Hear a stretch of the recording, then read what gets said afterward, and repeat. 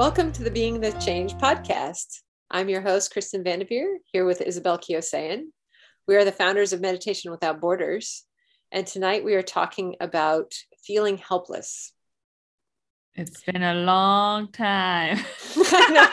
I'm sorry. We have been offline for many weeks, and we are so happy to be back. Sorry for our absence. Sorry for interrupting. I just wanted to. It feels so good to be back. It does. We've been teaching a lot, and as COVID seems to be lessening, we've been more in the field and less on the mic. But we are so happy to be back on the mic because it is our happy place. And yes, we've been talking for like 2 hours before we started. I know. Finally, we were like, should we actually record tonight? We hadn't even caught up on our lives. That's how busy we've been. But we're happy to be here. We are. And one of the things we were talking about is what's going on in the world. And it's been so long since we've done this that the whole Ukraine situation wasn't even a thing the last time we recorded, but it has been developing, and it continues to develop. And it's concerning to everyone in the entire planet right now. It's so many aspects to it are concerning. Just the overarching, the concern for the civilians of Ukraine, the concern that what does this mean, for our economy? What does this mean? Is this the beginning of the Third World War? Is that there's the whole nuclear component? So there's much that the collective has fear over. It is a combination of feeling fear, feeling anxious, and also feeling helpless. And also guilt. I've had a lot of people feeling guilty. When kind of the whole Ukraine thing started, I was on a trip, and we were celebrating a friend who's getting married, and we were like, how can we be having fun when something so awful is happening on the other side of the world? Yeah, that's a lot of my students are saying the same thing. Almost like their very happiness is creating guilt for them. And that's awful, because you're either feeling bad or you're feeling good, and then you're feeling bad for feeling good. So it's like there's no way out of that. But we can first address that, which is like happiness sets the grounds for social change. Happy people don't cause harm. So we want happiness. Happiness is something that's contagious. Happiness is an enlightened state. So we don't want anyone feeling guilt for their happiness. It's okay to feel good in the world, and also you can still want to help. Feeling bad is not required for being a helpful individual. Exactly. And we can feel empathy, and we can, feel for the people who are currently undergoing a difficult situation. But us being angry or not allowing ourselves to feel happiness won't actually make their situation better. Our happiness will get us in a better mindset to lead. Exactly. We always talk about meditation being the first step in social change. You have to, a lot of our students have been telling us, well, it doesn't feel like meditation is enough. But the act of meditation itself is helping, because it's cooling the collective. Wars happen when you have heated tempers. Yeah. The whole world is too hot. We have fires, we have global warming, and we have, too much anger in the collective. So your actual act of meditation is cooling that down. The whole world needs cooling, and so the very act itself is doing that, as well as when you meditate and come out of meditation, then your actions are more relevant. So if you're concerned that meditation isn't enough, then just know that your meditation is what is gearing you to hear from your intuition. What is the next step? What is the most helpful thing for all of evolution? and it will help you in leading from a grounded place, as opposed to leading with fear or leading with anxiety.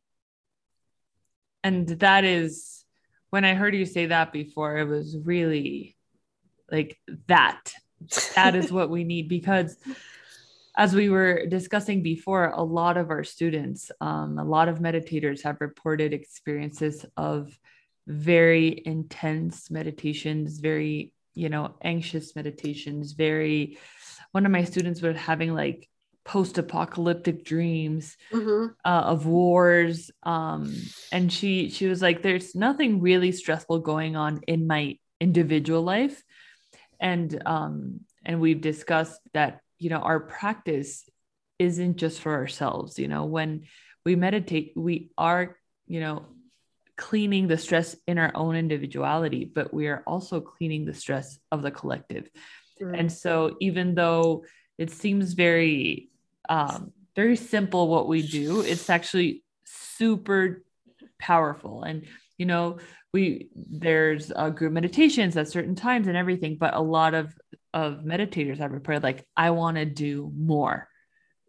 And that's when what you said really hit the mark. I feel like I said it better before, but no. But yeah, I feel like if we are feeling fear and we're feeling anxiety, and then that is going to make us act with that energy, and then we're just going to be putting that back into the collective. We don't want to offer fear to an already frightened world. What we want is to offer the antidote to fear. We want to offer our big consciousness, because that is what makes people feel better to be around. And that is what helps us to get to that place where we say, in meditators have a phrase that comes from the Bhagavad Gita. We didn't come up with it. We wish. I wish I came up with it. It was Krishna, I guess he could take credit. And the phrase is yoga sta kuru karmani, which means established in being, perform action. There's no trademark after it, no little thing. So Krishna's okay with us using it. And, funnily enough, Krishna tells this phrase to Arjun in the battlefield. So it really does apply. Yeah, exactly. It's not even a metaphor. Yeah. It's because a lot of, people might think that, oh, spirituality. Okay. But how does it apply to like really intense things in wars? Like, well, this is happening in a war. Yeah. And what's interesting about that story is he was called to fight. He wasn't called to sit under a tree, but he was called to fight. But first he had to become enlightened. Exactly. It wasn't okay, you just have to become a yogi. It was like, you have to become a yogi and then you can be a warrior. Exactly. Because that is the way in which you will know exactly what to tackle and how to lead and how to truly make that change from an expanded consciousness state. And for me, I like to think of us as like feminine warriors. Not just because we're ladies, but because we are warriors from that consciousness state that sees, like I've often thought about, like, well, how does as the feminine is rising, we have this everyone talks about, like, okay, the feminine is having this moment of rising, and well, what does it look like to fight from the feminine point of view? And the truth is, to fight from the feminine point of view is to make your enemies your disciples, to bring your enemies into the fold. So it's a unity action. It's not stamping people out. So if we want to become warriors, there's different ways of being a warrior. And to be a feminine warrior, and men can do this too, it's not just for women, is to cool the collective and to see people who are other than us as the same. And it's almost like we can help what's happening in Ukraine by just helping what's going on in our own neighborhoods. To me, the war is not happening in Russia. It's happening everywhere. Mm-hmm. It's like, this is not one localized conflict. It's the problem that needs, or it's not even a problem, but the ignorance that needs light shed upon it is everywhere. And it's the same ignorance. So it doesn't matter where you're shining the light on. You are a warrior in the same war. That is beautiful. Thanks. Krishna did not say that. This was actually me. That is her. And I love it because we have to treat the collective as a being. Whatever is happening in the collective is just an expression of what's happening inside. The micro and macro. Exactly. Thing. Yes. Because everything is one. Everything is like a fractalization of the oneness. So so what's happening in the micro story is happening in the macro story. Mm-hmm. So what we have in our own individual lives, there's some version of it happening in the grander collective story as well. And so when we understand ourselves and have self-realization, we also understand that greater story. And then not only do we know how to help our own individual selves, but we also know how to help in that grander sense, that big story as well. So it's not like, it's like if you help your individuality and you go within and you enlighten your own consciousness, you're also contributing to the enlightenment of the collective, because the collective is just made up of lots and lots of individual points. It's made up of individuals. The only way the collective shifts is because it shifts on the level of the individual. So that's really the best thing you can do. That is the problem. It's a consciousness problem. Yeah. What's going on in Ukraine? What's going on everywhere all over the world is a consciousness problem. So the only way you fix a problem like that is on the level of consciousness. The only way we fix the collective consciousness is on the level of the individual. That's why your meditation practice is so important. It is hugely helpful. So it just knowing that will hopefully help alleviate some of those feelings of helplessness, because if you're meditating, you're already doing much more than you could possibly know. And then also it will help point you in a direction. If you do play a role directly with this particular story, it will help you to know how to play, which role that is, and give you the energy to play it effectively. Yeah. And we don't want to contribute to the problem either.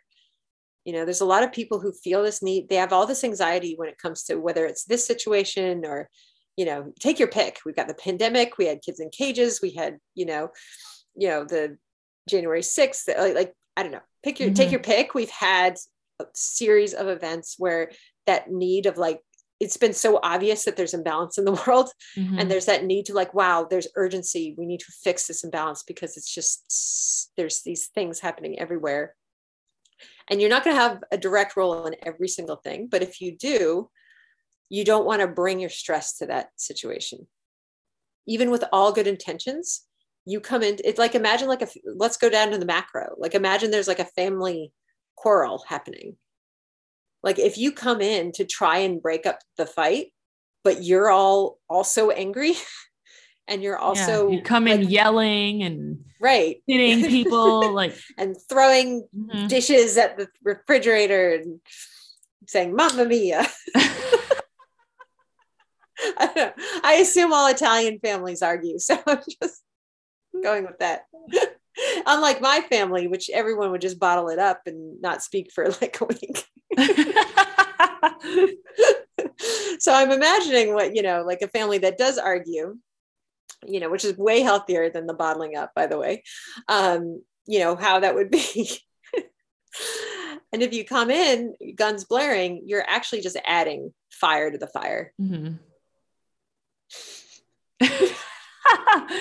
And so we do want to come in as our best self and offer that, and that will make a difference. I have a student, she's soon to be a teacher, a Vedic meditation, and she's a feminist, a big feminist, and this is what she said meditation did for her. She was like, I used to be an angry feminist, and now I'm just a feminist.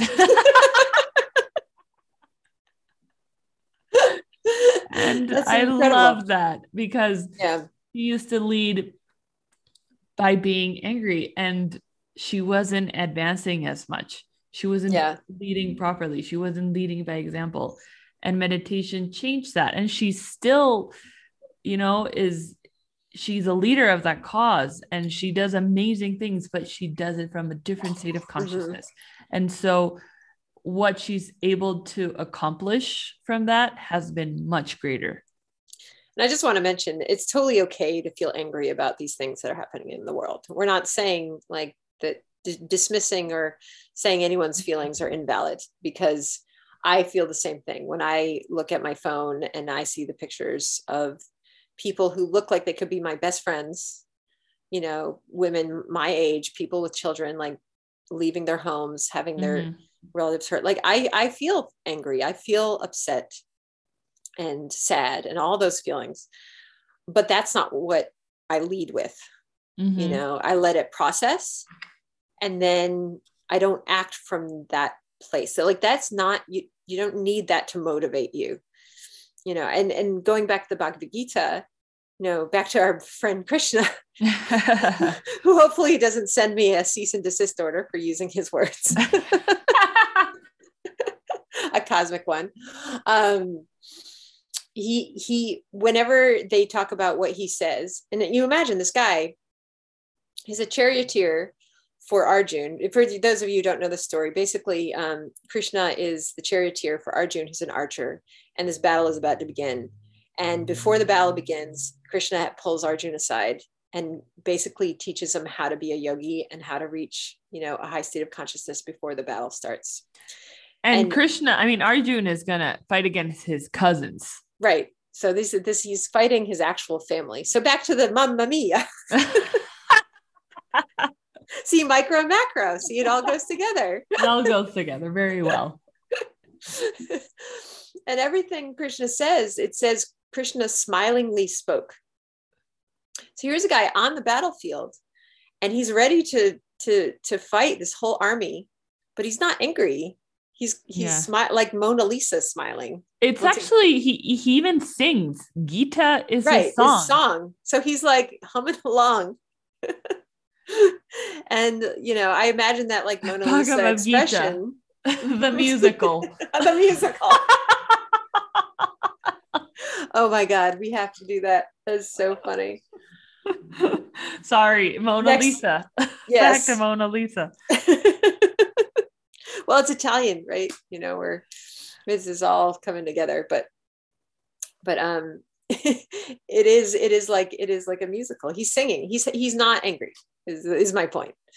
This is not a guy who's enraged and is about to use that for his motivation. Exactly. He's the most powerful warrior on the battlefield, and he is completely grounded.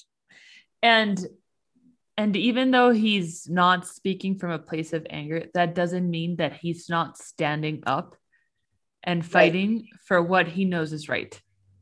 Exactly. So a lot of people think like, if I lose my anger, I'll lose my position. I'll lose what I'm standing for and what I'm fighting for. And that doesn't have to be the case. It's actually better, because sometimes, anger has a purpose. It can fuel some things, but we don't want to lead with that, as you were saying, because it kind of blinds a lot of the perspective and a lot of the options that we can take to make things better. Yeah. I think about like my kids make me angry all the time, but I try and wait until that's processed before I interact with them. Because if I don't, then I'm going to be dealing with them in an irrelevant way. Sorry. I just have this Italian family in my Mamma mia. I don't want to leave. I'm gonna next time I yell at them, I'm gonna sound like an Italian. Put your toys away, or I will take your spaghetti. Like, I have a very good friend of mine. She lives in New York, and she was very helpless about the whole situation. She didn't feel like her meditation was enough. And so she was like, I have to volunteer. I have to do something. So she went to your Ukrainian church in New York. Yeah. And she was like, I want to volunteer. And so they were very happy. And she was volunteering. They were putting stuff in boxes to send. And I found this to be so beautiful because she was touching the things that they were sending. And she would kind of put soma. Soma is a Sanskrit word for like consciousness flow, and it's one of the most precious things that we can offer. So she wanted to box the things that each of the people in Ukraine were going to receive with soma. So she was just not only just like packing the stuff, but she wanted, you know, the consciousness and everything that she was doing to be able to actually be felt by the people who were receiving it. And I thought that was so beautiful. She's like literally sending love. Yeah. And I was like, that is amazing. Yeah.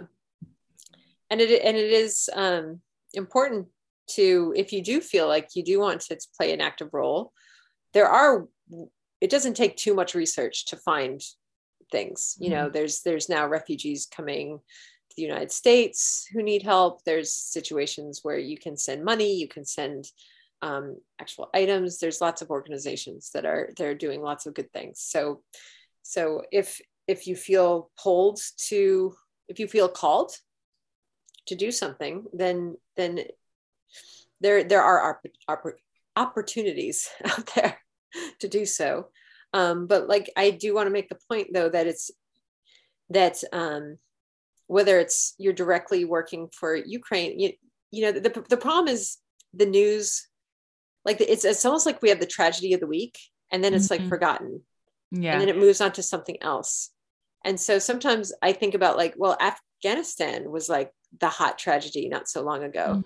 And those people still exist. Those refugees are still here. That tragedy didn't fix itself. It's just that the lens, the eye of Sauron moved, you know, off of Afghanistan and is now in Ukraine. That's not to belittle anything about Ukraine. Like they need help too, but just knowing that there's so many avenues of help.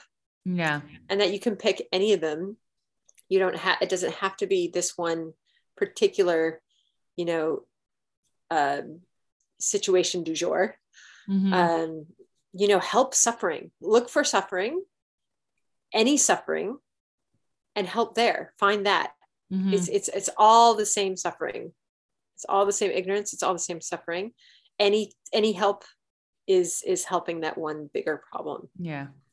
And if you don't want to take it that far and you don't want to, you know, go to a center to volunteer, it can just be, you know, smiling at somebody in the street who you think is having a bad day. I mean, it can be whatever you choose to be, but we want to share our state of consciousness with the world. Yeah, there's multiple definitions for Dharma, but the one that most resonated with me, even more so than our individual role in the evolution of all things, because to me that there's pressure there, right? It's like, well, what is that? What is that? Like that thing I'm supposed to be doing at any minute? You know, maybe I'm off my Dharma. Am I supposed to be, you know, making pizza right now? Am I supposed to be driving to the library? Like what is that? Am I missing the intuition and maybe I'm off of it? So that definition always bothered me a little bit because it had that pressure. But there's another definition, which is, you know, Dharma is that connection. It's that contact. It's a contact of universality through our individual sequence to all their individual sequences. You know, through our universality, through our individuality to all other individuals. And that definition to me, I liked because it means that no matter what you're doing, if you are just embodying that bigger consciousness, it's dharmic. So whatever you're doing is helping the evolution of all things, so long as you are yoga sakuru karmani, established in being. As long as you're established in being, whatever you're doing is highly relevant and helpful. Yeah. And dharmic. Exactly. And it can change, if Well, yeah, if you're established in being, then spontaneously you will be doing exactly that one thing, which is, the thing that is most evolutionary for all beings. And it changes second by second. Mm-hmm. But to me, that's the key. It's like, get yourself established in being, and then you are acting for all of us. So it seems like our practice is very innocent, and that's what it's supposed to be. Like, it's very easy, effortless practice, but the effects of what it does are so big and so amazing, because it establishes ourselves in being, and the action just spontaneously happens. Mm-hmm. It's just something that starts to happen on its own. So I'm just venting about how wonderful our practice is, but that has to be the basis. First we establish, and then our actions will follow, and they'll be so much greater than we could possibly imagine, because we used to be stressed, and our actions used to come from that. I really want a coffee cup that says established in being. In being. With a little coffee bean saying established in being. Perform action. It's cute, right? I love it. In the coffee, then you can put all the action you want. Right. Which isn't true. Coffee is stimulating. We want to go the other way, but still, it would make a cute coffee mug. We should do Meditation Without Borders, established in being. In being. In being. I mean, that's the whole point of our podcast is, being the change. That's why it's being. Exactly. It's not be the change, it's being the change. See how we did that there? We're clever, right? We're amazing, Just in case anyone missed that. We're big on the being. We love it. We love it. And also, our kind of theme for Meditation Without Borders is meditation itself is an act of social change. Yes, that is our motto, mantra, whatever, slogan. It also needs a coffee mug. And we should absolutely do them. But instead of coffee, it's like, golden milk mug. Yeah, exactly. It's not coffee. Golden milk mugs. It's a new trend. In all seriousness, I do hope that some of what we had to say today can help in just alleviating that feeling of helplessness. And, whenever we have one of these topics, it's because it's what we're experiencing too. Mm-hmm. So that's how we pick it, is because we're feeling that, it's so hard to be a witness to these parts of the story in the big story arc of life. But, it's in times of great difficulty that heroes come forth. These are the contrast opportunities where you can really show, this is where people can really show the best sides of themselves without conflict. That everyone's just seems the same, happy, hanging out, Mm-hmm. like it's when things get really tough that, and even in your own individual life, you'll notice this, if you've ever gone through a tragedy, suddenly you lose half your friends, but the ones you have, what they're made of. So in this too, we get to see beautiful acts of humanity, and it brings out the best in lots of people. Yeah. So it's like the play of light, you're big on light, but we need light and we need shadow, and the play of that is what makes it beautiful. Yes, I do like light. I like Watkins, and I do like light the light the person and light the right, light the element, the phenomenon. Yeah.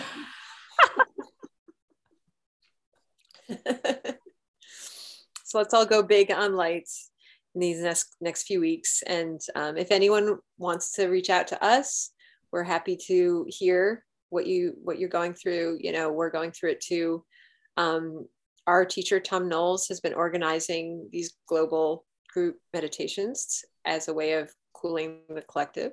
I believe they're on his website. Is that true? I think so. And The if not, reach out to us and we'll tell you the times. Right. It's not something that you have to log into. It's just an effort for a lot of meditators to be meditating at the same time, so that the effects of meditation are more powerful, and that will helps the cool the collective in a bigger and better way. Imagine like every time you meditate, it's drawing the bow back, the bow of consciousness back. So when all of us decide we're going to meditate at the same time, it's like making a giant bow out of the collective that we're pulling the whole thing back at once. So if you take one finger and pull the bow, and then you take the other finger and pull it, and then take the other finger and pull it, it doesn't have that much strength. But if you take the whole hand and pull it at the same time, it's going to have more power. So if all of us are coordinating our meditations, we can help kind of pull that collective inward and cool it down and help, because we are at a very intense point in history, and now is the time to really lean into your practice for the sake of everybody. Absolutely. And, everything that's going on in the Ukraine and everything that's going on in the world, there are a lot of things that we're not even aware of. Yeah. The news that can't cover or doesn't want to cover everything, but there's things happening everywhere. And so it's an important aspect. It's important to remember that. And also just to reiterate once more that you help suffering in one place and you're helping it everywhere. I like to think of it as we're like, there's stress going on in the collective, and the universe is like, okay, who is cleaning? Oh, okay, all these people. Okay, that's where we need to head to clean that. So if you're feeling a little anxious in your practice, or a lot of things are happening, it's because as a meditator, you kind of become a channel to clean whatever is happening on an individual and in a collective way, in a collective level. Yeah. And I mean, we're part of a community of teachers. So we always check in with each other. We have like little WhatsApp groups. We're just like, oh my God, are you guys feeling what's going on? Like, so we are able to kind of connect with each other in a way that lets us have shared experience around when we feel like we're purifying a lot of the collective stress at once. But that's what every meditator is doing. So you'll notice if it feels like there's a little extra in your meditation getting purified, or if your meditations are feeling shallow, or if it just feels like, oh, gosh, this isn't mine, as Austin Powers says. I don't know if I can torture you with another bad accent tonight. Please do. Please do. It's not mine. That was really good. That was awful. We need Matt Ringrose to do that. We'll have him on a guest. Yeah. He's another teacher. He's an amazing teacher in Australia, and he's really funny. That would be he's a cool guest to have. He's got like a Liverpool accent, so we could get him on. It's not mine, baby. It's not my stress, baby. I had a student that she reported that today. Like, I know this isn't mine. I was like, yeah, it's the collective. Yeah. She's like, I feel great in my everyday life. Just my meditations are awful. And like, yeah, that's the collective. That's a flavor of what the collective is feeling. Yeah. Yeah. At every time you get in a room with someone who's really stressed out, you can feel it, right? You can feel that energy field. Well, it's like a giant cloud over the earth right now. And fear and anger, those come from an othering consciousness state. And so we need to get to that place in our meditation where there is no other. And that lessens, both the anger lessons and the fear lesson, even for us individually and for the whole.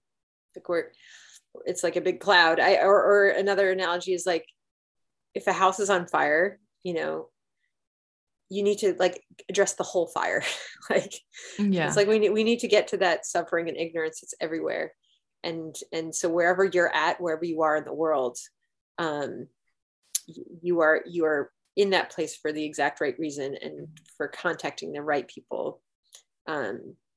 So there's always, we never have to feel helpless because there's always something we can do to help.